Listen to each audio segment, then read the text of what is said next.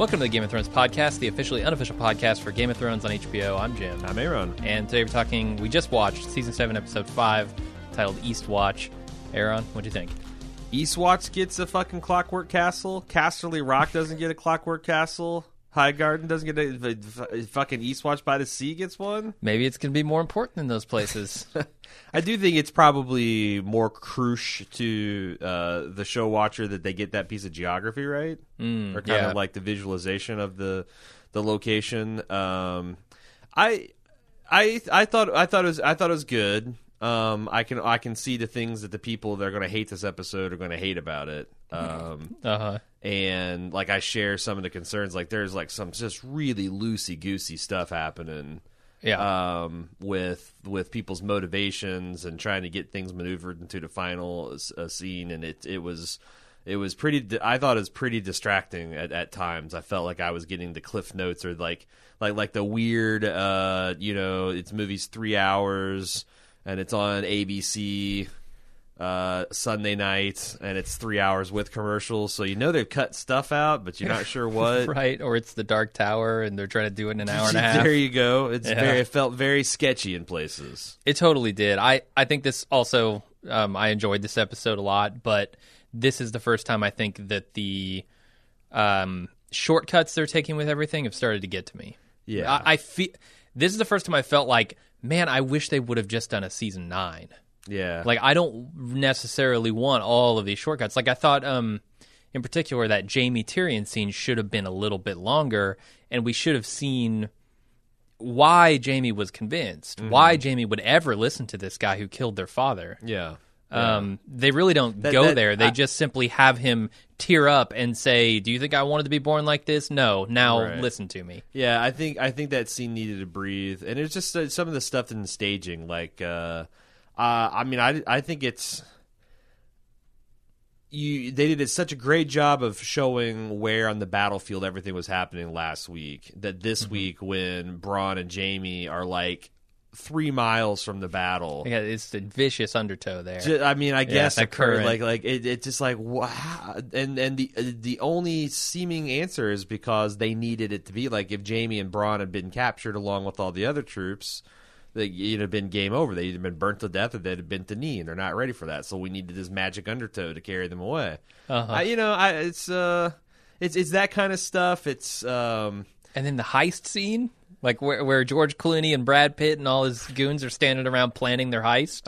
Like, how are we going to get Cersei to believe us? Well, I've got this skill. Oh, you've got that skill? I've got this skill. Yeah. Maybe we can all come together and open the bank vault. Yeah. And then, so I there's a couple things like there's the things I don't know if are working or not because I thought Arya was a little strong on Sansa, with the whole well, you're just wanting as soon as Jon turns his back or drops his dick, you're going to be all over him. Kind of surprised me, given their relationship, like that. I thought it was sort of cordial last episode. Yeah, it felt like they were reverting right back to their archetypes from before. And then what it seems, what I feel like is happening is Littlefinger is using this note, which is the one that Sansa was coerced to write back to Winterfell when Ned was in, he's a traitor and he tried to betray King Joffrey and all this. The Littlefinger, you expect it to be something incriminating to him. This is incriminating to Sansa. Because out of context, Arya reading it, we were pissed off as show watchers, the fact that she was just ready to carry the Lannister water like this. And again, clearly she's coerced and she's paid the price for it, but it's going to look bad to Arya. Now, the thing is, that's what the showrunners want us to think. But when I see it, I'm like, this has been several years. Arya has gotten a lot wiser. If she lets Littlefinger bamboozle her like this, I don't know what I'm going to do. She's bamboozled Littlefinger. Yeah, I do too.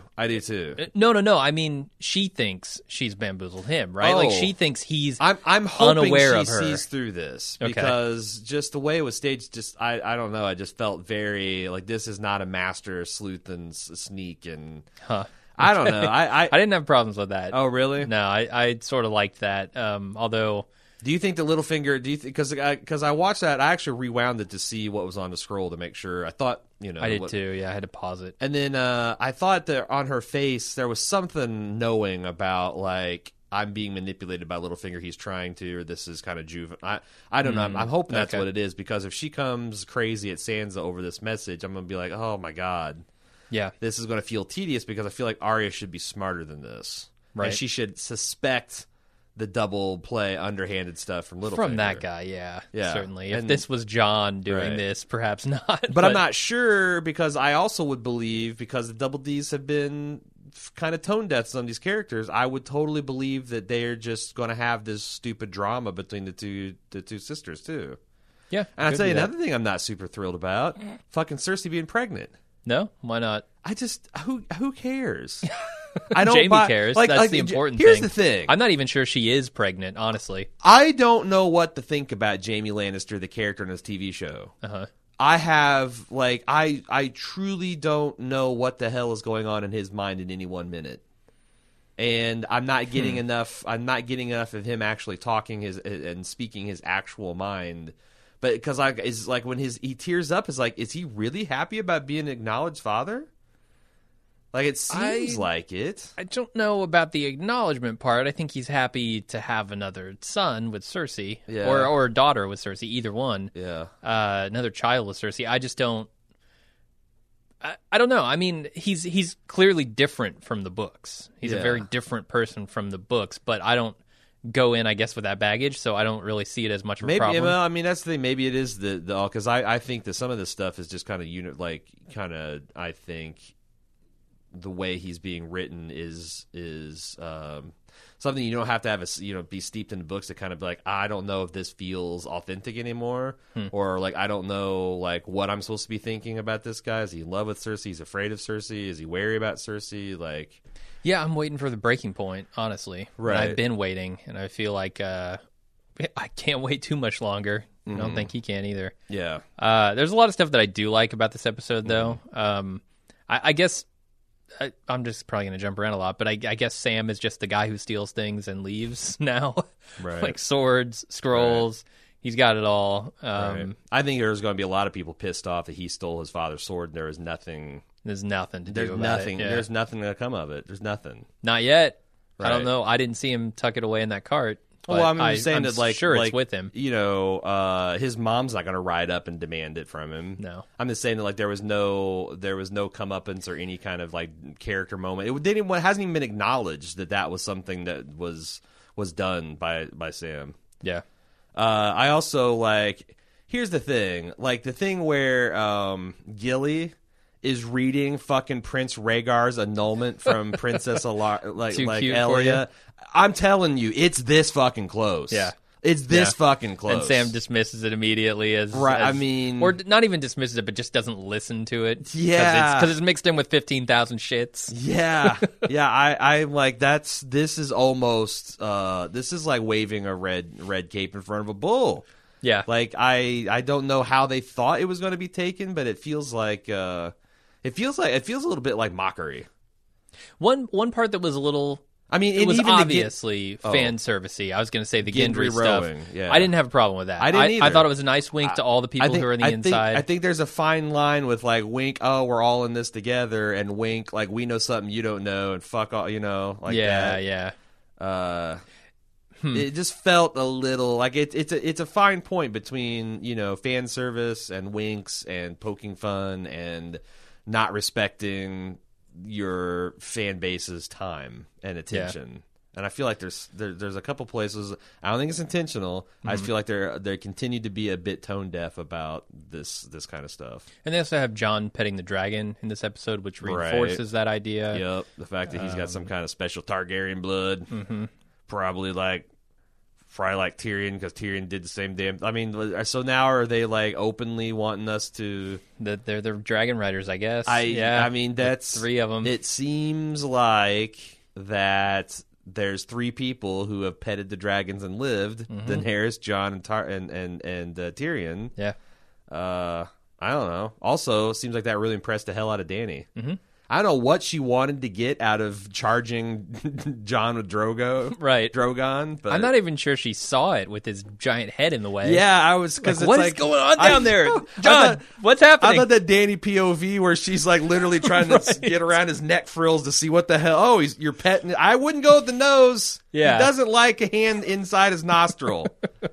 He's tolerating it because he likes you, but I can't even. That's really imagine, a dragon faux pas. Like in battle too. Yeah, that head's just going to be bobbing everywhere. You're not going to be able to see a damn thing.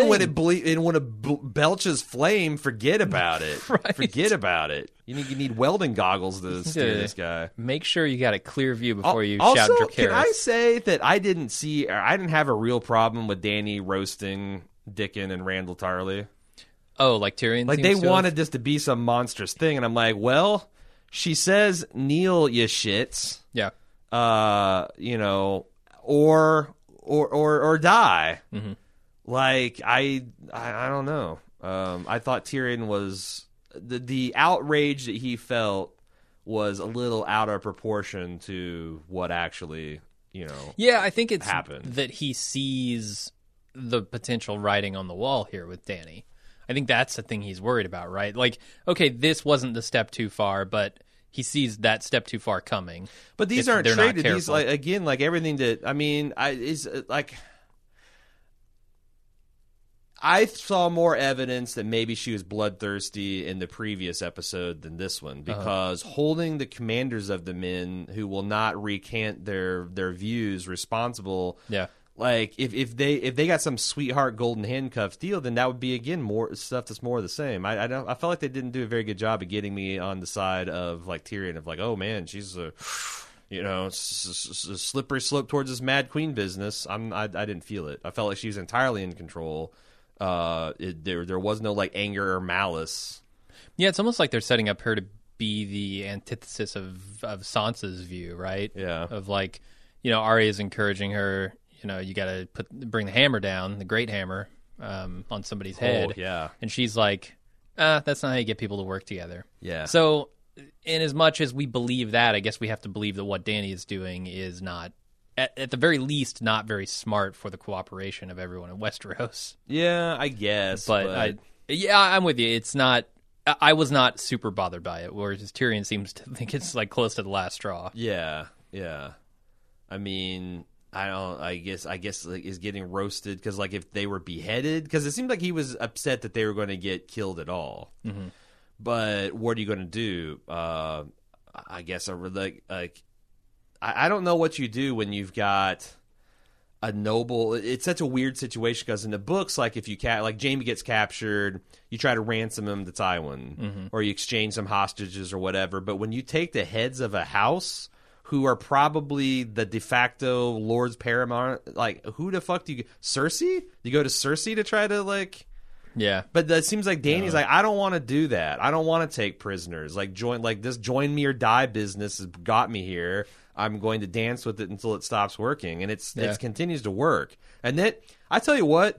That scene of, like, all the Lannisters bowing before Drogon on that hill, like it's something out of Night of Bald Mountain, was awesome. Yeah. No, the thing that I really noticed about this episode is they seem to have disregarded, like, any concern about the cost of something at this point. Like, they want to show an awesome scene. The only thing that's too expensive to render is Ghost.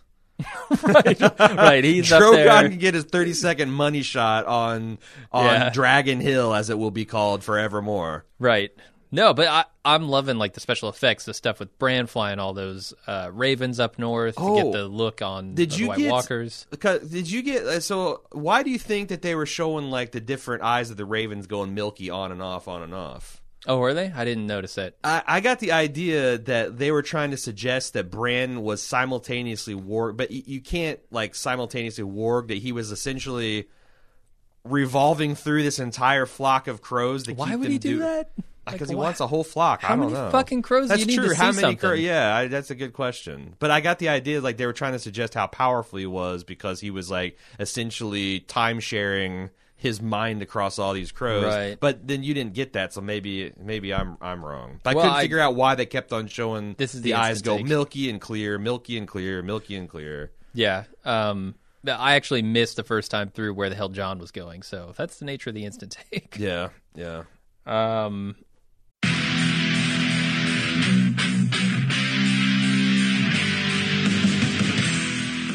We're getting geared up for the 6th annual Summer Badass Fest.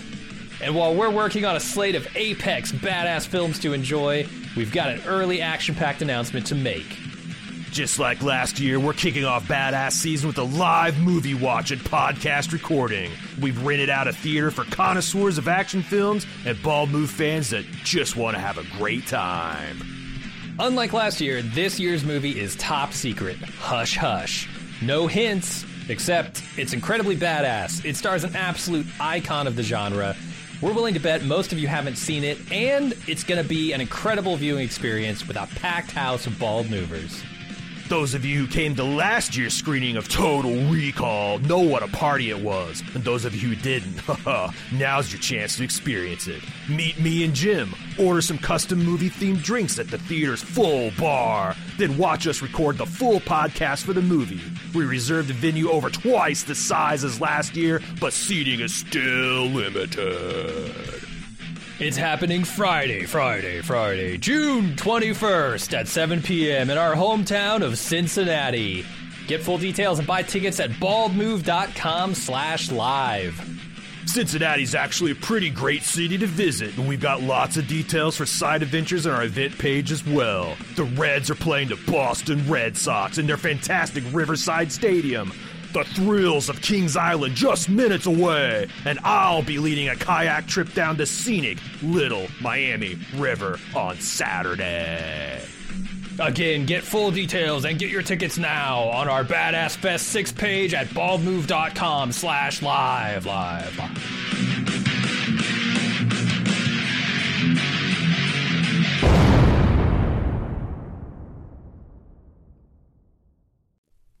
What else do you want to talk about? I mean, there are a lot of returns, right? Like Jorah returns to Danny's service, Gendry returns, which I thought was... Yeah, I'm like, okay, he just went back to King's Landing? Okay, I guess so. I mean, it actually that works. The logic, they made sense. I like the fact they made... the Great Hammer. When he pulled out the Great Hammer, that was awesome. Yeah.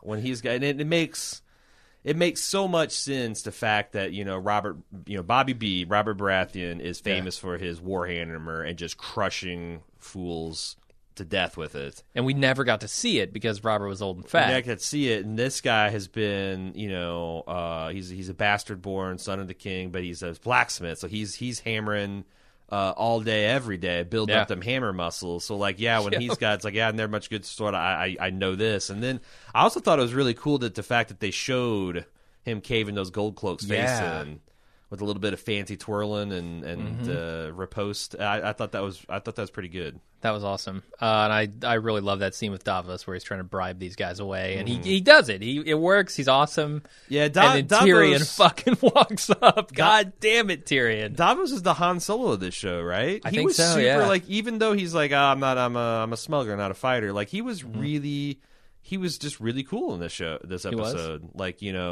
deftly. Navigating Flea Bottom, paying off to guards, he's got the gift of gab. I like how he was like, what did you? Speaking of rush moments, I thought Gendry meeting Jon, where it made Gendry seem a little desperate and cringy to be like, our dads were best buds. We should be best buds. It's like a weird funhouse version of Theon. Like, whoa, pump the brakes, kid. Yeah, that I felt like maybe the actor went a little too intense. But, with his eyes and his breathing. There's a director there to be like, pull it back. Yeah. He probably, the director should have said maybe down one notch, take it from 11 to 10. Here's the thing. I feel like that maybe this is something that maybe it could have used some more time to breathe. Maybe he listens to Davos and sticks with this story, and then over a couple of days worth of voyaging to Eastwatch, him and Jon kind of bond, or like I don't know, but it just felt like everything happened like too quick. It was very, very accelerated. I love the basic idea of that scene, though. Like, that these are two men whose fathers were best friends, right, and now they're meeting, and it can happen again. Yeah, and I think that. I'm actually super surprised Gendry's came back this late to play what looks like, just from the dialogue, a pivotal role, because now I'm kind of expecting him to be kind of like that Robert Baratheon figure, although maybe he'll just be cannon fodder. They're building him up in our minds, so it'll hurt when he dies inevitably. Yeah, the one person I'm pretty sure can't die right now is Tormund. Yeah, because we literally have no other connection to the wildlings at all, and if he goes. In my mind, the wildlings go. Yeah, did you notice there's like the big 7, and then there's like 4 or 5 red shirts that don't even make it out of the tunnel before they pan off of them onto the... It's kind of like, it'd be like Lord of the Rings, it's like Gandalf and Aragorn and Legolas and Boromir and Gimli, and then those fucking hobbits. Like, it's like the music turns into kazoo, and it's like they just fast forward through the hobbits. Like, I don't know who these red shirt wildling hobbits are, but they gonna die. They are. Don't get a don't look up their names. Don't print any Teen Beat, Tiger Beat posters of them. They gonna die. Yeah, and I guess I don't need a production leak to tell me these dudes that do not get names on their credits, they're going to die. Oh, for sure. I mean, no lines. They hardly got their faces on screen. Blurry. And Tormund's like, we've got we're prototyping this new armor. We've dyed it red because reasons. And that's going. Speaking of armor colors, I'm really, really glad that Jorah got the all black everything memo before he showed up with Dany. Yeah, because he showed up in all black. Let me say, I have one more thing to say about this episode. Okay, and then I'm done. Okay, we'll see what you got left over. It was surprisingly anticlimactic for me. I expected with a name like Eastwatch that we were going to see some shit go down at Eastwatch. And I kept looking at the clock going, there's 10 minutes left. Maybe the last 10 minutes will all be battle. And I just kept looking until there was no more episode, and I'm like, fuck. That was a letdown. I think they've done... so I don't know why they did this, but they sure built up a lot of expectation that every episode is going to be like a Blackwater Battle of the Bastards style epic. And there's been certainly 2 episodes that's had that energy to it, but... I mean, it's completely natural after you have a bonkers episode like last week that you have to kind of take your breath and get reloaded, and it's very hard to maintain. There's very few things like Mad Max Fury Road, the John Wicks, the Fast and the Furiouses. It's very hard to maintain that kind of over the top action, and certainly when you do it, the story suffers because all those things have in common very basic. Right. This thing happens over here. Hero goes over there, kills everybody in the room. Something over here happens. Like there's very little plot beyond. But we're doing that already anyway. Yeah. So at least give me that 10, 15-minute scene of badassdom. Right. Yeah. I mean, I guess it's so weird because yes, it is a little anticlimactic, but also I felt like it was still oddly rushed. Like the thing with the Maester sitting there and arguing over that, and like the fact that Sam is just a fresh acolyte, and he's going to like at the big table just going to interject. Yeah, and that didn't feel right. Yeah, I think if he hadn't cured Jorah, I would be calling total bullshit on that. But right, the one Maester there has respect for him at least. That's what I'm saying. Yeah, and but like I don't know. It seems like he's pushing it pretty hot. Also, what do you make of this plan to capture a white and bring it down south? I think this is the stupidest thing I've ever heard. Doesn't it sound like why? Yeah. If I don't understand why Dany and Jon just don't take Drogo up there and be like, "Do you see this hundreds of thousands of dead men marching deal? See, real. If you want to grab down and have Drogon grab a handful of these guys, sure, fly them back, throw one clawful on King's Landing, throw the other clawful on Dragonstone, and everyone that needs to be convinced will be convinced. Like done deal."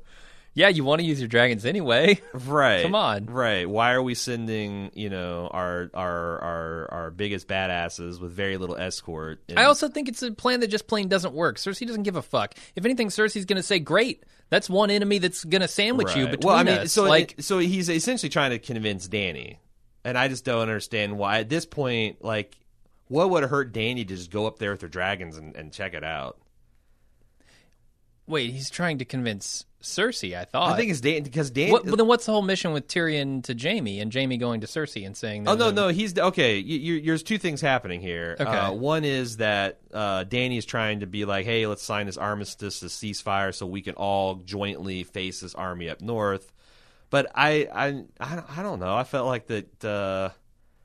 getting the proof was as much for Dany as it is for Cersei at this point. I just don't think it's going to work. Yeah. Like, I mean, sure, it'll work. It maybe will work for Dany, but I feel like that's the worst thing that could happen to Dany is her to be convinced and Cersei to not give a shit. Yeah. Because then Cersei holds up in the castle and waits for Dany's armies to get slaughtered, for the Dothraki who fight for sport to get slaughtered by the White Walkers. Mm-hmm. And dwindle their numbers, and now you've only got an army of 10,000 dudes. The other thing about the Dothraki is I feel like they're going to be useless up north anyway. Yeah, like they have no cold weather clothes at all. Yeah, they're running around in muscle shirts and cargo shorts and flip flops essentially. Yeah, and honestly, the Unsullied don't either. Mm-hmm. These are warm weather equipped troops, but here's the thing: like as I'm raising this concern, I can see a podcast in the future where I'm trying to backpedal and like, well, I guess the Double D's, they need a Dothraki up there, and probably in the books there'll be the epic sheep shearing of the winter of.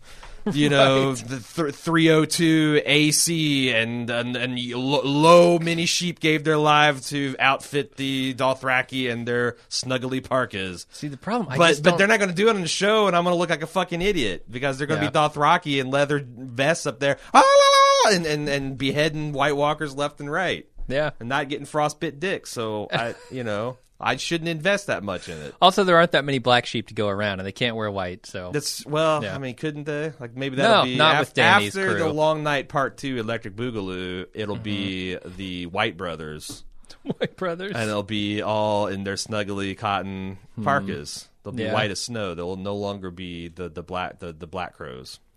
I don't know. I mostly enjoyed this episode. I think there was a lot to like, but a lot of shortcuts taken, and felt a little anticlimactic given the name for me. Yeah, and I know that's there's a lot of shortcuts taken. It's hard to say what you'd do better because number one, we don't know what the rest of the season's going to be. Give this thing another fucking year. George isn't going to beat you to the finish line. Right. Just take your fucking time. You're making millions of dollars off this thing. Take your time.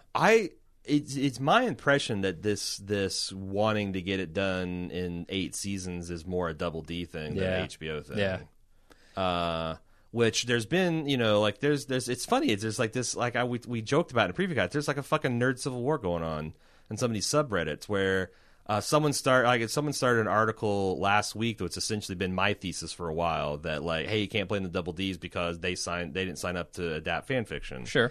And like people were fucking up in arms about like, well, nobody's making them like do the rush job now, and it's not it's like George didn't put a gun to their head and say you got to get this out in 7 or 8 seasons. Like this is but on the other hand, like they're professionals. They're given a decade of their professional life to getting this thing done. I would ask those this people. This thing started in 2007, securing the rights and getting how many years do you want to work on something before, as a creative person, before you want to go and tell this tale of America if the fucking South won the Civil War? I don't know. That makes me immediately not want to reverse my defense of them. But you got to ask yourself: have you ever had a job that you were less than satisfied with after a certain amount of time? Every job when you started is exciting and new. They change the requirements on you, right? Like, it's like your first day, hey, just adapt this work, and the next day it's like, okay, write a couple paragraphs. And you're gonna have to pretty much come up with the final 2 seasons by here's 6 bullet points. Right. Hodor dies. Dany Gendry plus Jon returns. forever. with a heart and kissy faces. Missandei and Grey Worm, question mark. And Cersei's pregnant. Yeah. Finish the story. Jesus, that sounds frightening. Terrifying. Yeah. But what are you going to do? You gotta pick yourself up from the mud of the Blackwater. You gotta shine up your armor, and you gotta get ready for next week because there's more dragons coming. I don't know. There sure are. All right. So if you'd like to send us feedback for the main podcast, you can do so, as always, at GameOfThrones@baldmove.com. You can also go on our forums.baldmove.com, where people are having discussions all over the place about Game of Thrones right now. You can join in on that. Follow along on all social media, Facebook, Twitter, Instagram, /@baldmove, where it makes respective sense. Okay. All the ads. All the bald slashes. moves. Yeah. And we will see you Tuesday for the No Holds Barred recap feedback extravaganza. Until then, I'm Aaron. And I'm Jim. See ya. Hey, I want to tell you about the club before we go, club.baldmove.com. You might ask yourself, how can these guys get out 3 podcasts with Game of Thrones in addition to all the other podcasts they make at baldmove.com? Well, the answer is we do this for a full-time job, and we enjoy direct listener support. A way for you to transfer your dollars into listening enjoyment. And not only do you help keep the bits flowing around here, but you get a lot of stuff for yourself. There's ad-free feeds. There's tons of exclusive bonus video and audio content. Heck, you could have been watching us record this podcast on the video feed of the live recording. How can you get an instant take any more instanter than, unless you're Bran and you travel back into the time where Hodor got turned into... Hodor during the taping of a live podcast.